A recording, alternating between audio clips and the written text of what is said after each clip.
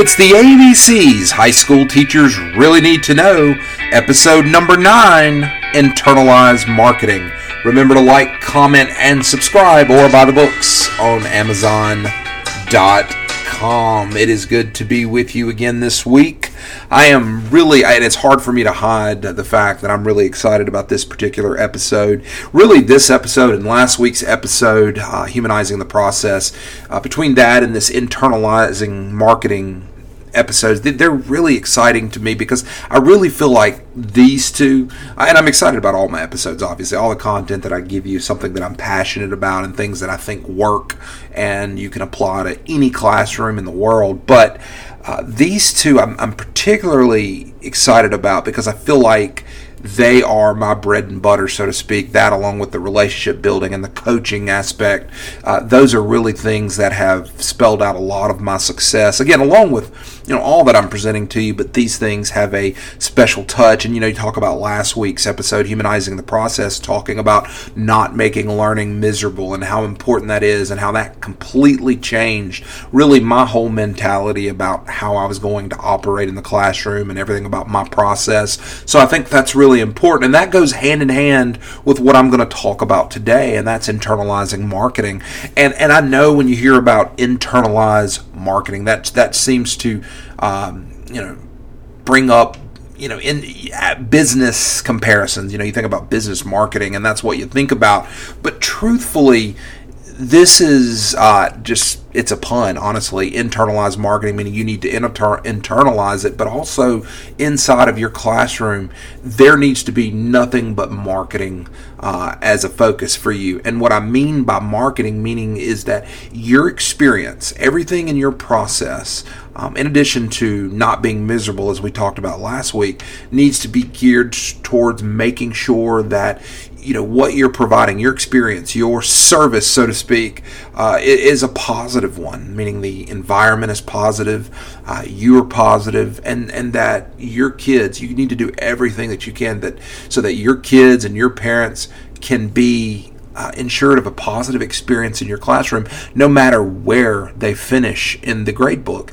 And that's really important to me. Every time I go in, whether a student makes an A or a C or anything in between, it's important to me that students have a positive experience and feel like they have seen some level of success. And I know what many of you are thinking right now, and you're like, well, Bermucci, that's ridiculous, because a student who gets an A in my classroom is going to have a lot better experience than a student who gets a C.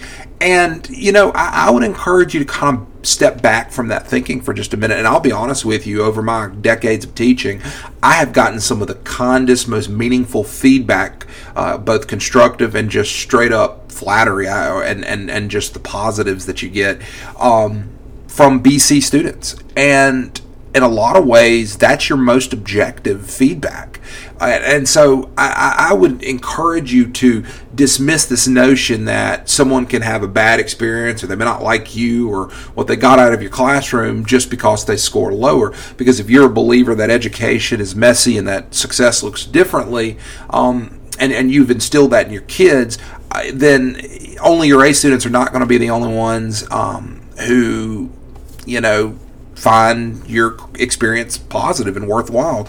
You would hate to know that only your A students are getting something positive out of your classroom. So keep that in mind. I would encourage you to be an effective marketer and to stay positive about your service and what you're supplying to your students and your parents and everybody that's involved in the learning process, so all the stakeholders. So that kind of brings up the question, so what makes for great service in education? And truthfully, it comes down to 3 P's for me: personal, professional, and proactive. So personal, professional, and proactive. And I think of the 3, personal, professional, and proactive, I think we've spent the most amount of time to this point in the podcast really talking about the personal, and I think you know what I mean at this point, and that's about relationships. Relationships are key, making sure that your kids don't feel like they're just another cog in the wheel, another a warm body in this standardized process. You want to make them individual. And I think I've spent so much time talking about that. So I'm not going to go into it again to a great bit of detail, certainly not because it's the least important. In fact, it's the most important. I just feel like when I say keep learning personal, you know what I mean at this point if you've listened to the other episodes. So personal, check. What about professional? And this is one that is particularly challenging for a lot of teachers. You're like, what? Teachers are professionals. We know how to be professionals. That's not what I mean. What I mean by professional is you want to stay professional, particularly in times of conflict. Remember, this is about internal marketing. So when conflicts come up, or the inevitable mistakes that are going to happen in the educational process, and I just don't mean on your end, I'm talking about in the ups and downs of the actual learning from students, it's important that you are professional at all times. And this is particularly true in dealing with parents and other stakeholders within the school community. It is so important. And look, power struggles and overreacting to negative feedback or commentary from stakeholders, that's so counterproductive. You don't want to sit there and open up an email and just blast somebody because you're upset. I love what one administrator told me once before. When you sit there and write angry emails to students or parents, you're essentially giving a parent or a student a bullet to shoot you with. And that's so true if you think about it. Don't become a beacon of negativity or give in to the need to be right and the power struggles. You have to let that go and focus on the positive. And so I love this advice to make sure that again, you don't give them the bullet to shoot you with, so that you just don't go down that path of negativity. And again, I cannot tell you some of the emails that I see as a supervisor and some of the things that I encounter with the way teachers communicate with students and parents. Some of it honestly just makes me cringe. And in all honesty, when problems arise in a classroom, a lot of times it comes back to the way that teachers have handled situations. And a lot of times when you mouth off or you respond emotionally, those things come back to haunt you. So, again, it's not about that. So focus on being a powerful firefighter. And you're like, firefighter, what do you mean? Well, what I mean by that is you want to make sure that you put out fires as they come up and you handle them professionally. You want to absolutely be able to do that. And really, you want to be a professional 24/7. And I know that's cliche, and you hear that from everybody. You're a teacher 24 hours a day, 7 days a week, and that includes on social media and throughout your life. And a lot of times that can be overwhelming because you're like, I have my personal life, and they don't own me and all that. And I agree with all of that. But at the same time, professionalism is a line. It's a line that's all about your integrity. And once you cross that line, it's awfully difficult to regain that integrity. So again, professionalism is about making sure that you're a professional, and just an incredible professional, so that you really understand that you can provide students and parents and everybody else just an incredible experience, and nothing rings truer and shows that positive relationship and the ability that can come from that than when conflicts arise in your classroom. And I said a minute ago that educators need to be incredible firefighters. You need to be able to put out fires in your classroom. And that is where we get into the last P of internal marketing, and that's being proactive. This is so important. Educators have to always be proactive, be able to put out those fires. I love this famous proverb that an ounce of prevention is worth a pound of cure. And honestly, I don't see just a whole bunch of great teachers that are reactive in nature. I think your best teachers are proactive. They have a plan and they respond and they anticipate. I just honestly believe that in my heart. I just don't think teachers can live in a world of reactivity. I think teachers that are effective have to be positive. They have to take steps to proactively market their experience to their stakeholders. And this is important because it improves the rapport when those issues inevitably arise. So it's important that you stay in constant communication with students and parents. And one of the common mistakes that I see, one of the key, I guess, errors that teachers make when it comes to being proactive is they fail to stay in constant communication with students and parents. And I think that is horribly damaging to a relationship. And I'm not just talking about writing parents, when you see trends you don't like, or when you see behaviors that shouldn't be happening in the classroom, so you email. I'm talking about constant communication with the good and the bad. I've talked before about making sure you send more good emails than bad emails. That's really important. And as you dig into your grade book and into your rosters, make sure that you keep in mind that all of those students are looking to you for a good experience. They're looking to you for good service, and you want to make sure you're providing a professional that's personal, and certainly you're proactive about that. So again, you want to stay in constant communication. One of the things that I do to really make sure that I'm in constant contact, so if you're in my classroom, every quarter I'm going to send an intro email and an exit email. And that's thanking you for allowing me to teach with, work with your kids and be a part of their academic journey, something to that effect. And I'll say, something similar on both ends of those 9 weeks. And then every 3 weeks, 6 weeks, 9 weeks. So I call it my 3-6-9 plan. I know that sounds like a political website plan, but it is kind of something that I do. So every 3 weeks, I reach out to a third of the portion of my roster via email, just to say, hey, great job, great work. And I'm very specific. It's not a generic. It's one that's like, hey, great job being engaged in class on Thursday. I'm very, very specific, and I take notes as I go, so I have some real meat and potatoes to share with parents, to share with students, and they notice those things, and so they don't even know that I'm very intentional about communicating with students, but I am. And as far as they're not aware that they're going to be coming next, or it's their time in this 6th week. They don't know those things because I'm constantly mixing it up and emailing about different things. And sometimes if I see parents at games, or I handle it with a student directly, I will tell them and handle it. So it's not always via email. And again, that's just one plan that I'm very intentional with. And when I make intentional contact with a kid, I will highlight their name to say, hey, I've communicated with this student directly and this parent directly over the course of this 9 weeks. And so by the end of it, I have talked to all of my students, both indirectly, so those beginning and ending quarter emails, and then individually 4 times throughout the year. So, and that's at a bare minimum, right? And so there may be other things that I want to definitely write about. And then on top of that, there may be some things that I need to deal with, trends I don't like. And so there may be some of those things that I need to have some intervention with on the student. And so as those things, again, inevitably crop up, you balance those bad, so to speak, emails, or those, take action, so to speak, emails. You can counter them with the good, and there is inevitably way more good than there is going to be bad. And I cannot tell you what a difference that has made in my career.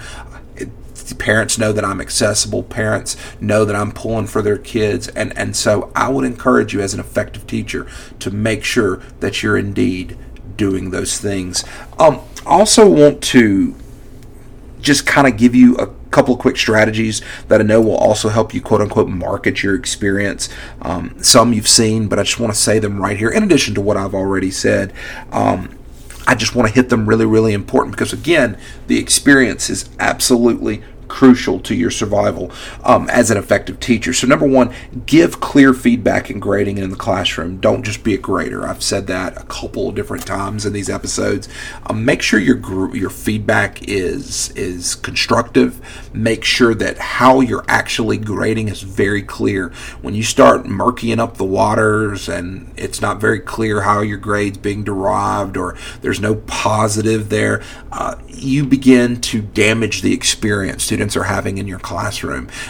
Students by and large care more that they know how they're doing and can relate, how they're performing to what grade they're being given and what they're learning. If they can connect all of those things, then they're going to have a much better experience, and also empowers them to be able to make changes as necessary if more progress is needed. So it's important that you give clear feedback. Number two, you want to interact with as many students as possible, if not all, on a daily basis. I've mentioned this as well.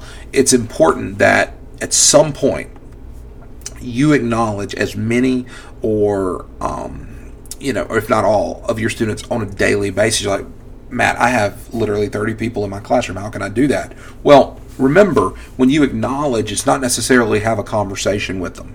So if you don't get a chance to speak to all your kids, make sure you stand by the door, pat them on the shoulder or high five them as they go the way out and say, hey, have a great day. Make contact with them every single day. Make contact with them. Again, and all of us eat in restaurants, and you can have a great meal that can be ruined by bad service. So it's the same thing.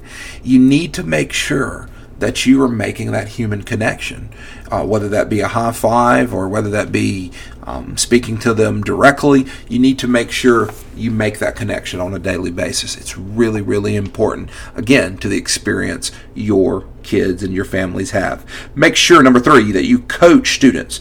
Don't just correct them. I spent a whole episode talking about coaching and why that's absolutely crucial. You should be in the business of development, not serving as judge, jury, and executioner with content. Make sure that you are developing your kids. Number four, put your own spin or touch on as much of the process as possible. Don't be generic. I talk about this, and I mentioned, last episode, don't just rehash old educational videos and worksheets. Make sure you put your touch on every part of the process. Make sure that there's a bit of you. It's personalized. Don't download videos and then not, explain and enhance on your own. You need to make sure that there's a piece of you. Again, it's your experience that you're marketing. Make sure you reach out to students, particularly if they have trouble reaching out themselves. That goes back to what I was talking about a few minutes ago.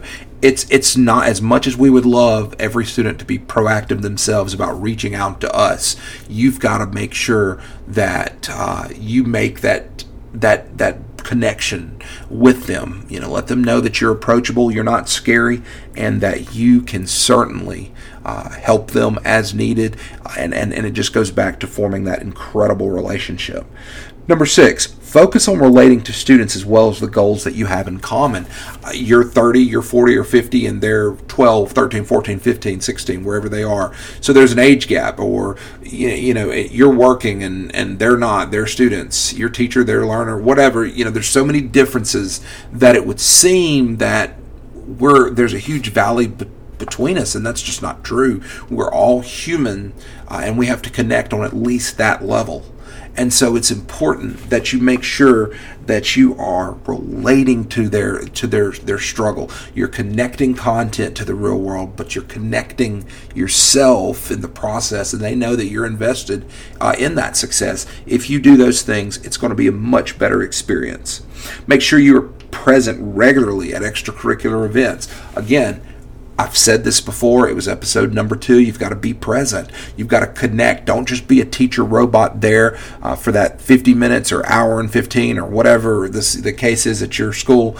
You can't just be there during class and then check out and you're not a part of their world. They have to know that you're more than just a teacher or more than just a content delivery device. Don't be a robot. That is so important to making sure that your kids have a great experience. Make sure you volunteer for activities and events that involve students. Be a volunteer. Again, I know it, and that goes along with what I just said about being present. But you've got to make sure that you are there, that you are present, and that you are stepping up. It takes a lot of work, I know, but in the long run, you will net gain because your job in the classroom will be so much easier. It will be so much more fulfilling, and your kids will get a lot out of it. And then always remember that school doesn't have to be miserable. So that's going back to last episode. It doesn't have to be miserable. So it's all about making sure that the experience, the quote-unquote service that you provide is as positive as it possibly can be. You cannot allow yourself to fall into this trap of thinking, well, I'm going to present and they're going to listen and they're going to perform and that experience is up to them. Your job will be so much easier. And again, I said a second ago, it'll be so much more self-fulfilling if you set up an experience that you could be proud of, that they love being a part of, or at least not hate it. You know, I've said before that if you put yourself in a situation where you hold yourself accountable or hold yourself to a rubric of what I like to sit in my own classroom, if you can pass that test, you're in pretty good. You're in really just great shape, and so will your kids. And again, by being proactive, being professional always, even when there's a lot of fires, it seems. And if you can be personal, so personal, professional, and proactive, if you focus on those things, you will see just an amazing outcome in all likelihood in your classroom. And look, your parents, certainly your students, but your parents, the administrators at your school will certainly appreciate that, because the feedback that you're going to get is just going to be so much better. And hey, even the learning, obviously, that's one of our primary missions. The learning will happen because the experience is so much better. That'll make your world so much better as well. Well, look, that's it. Again, thank you for being with me this week. Make sure you're here next week for episode number 10, Joke Often. Remember to like, comment, and subscribe, or buy the books on Amazon.com. Again, thank you for being with me this week. And until next week, I'll see you down the road.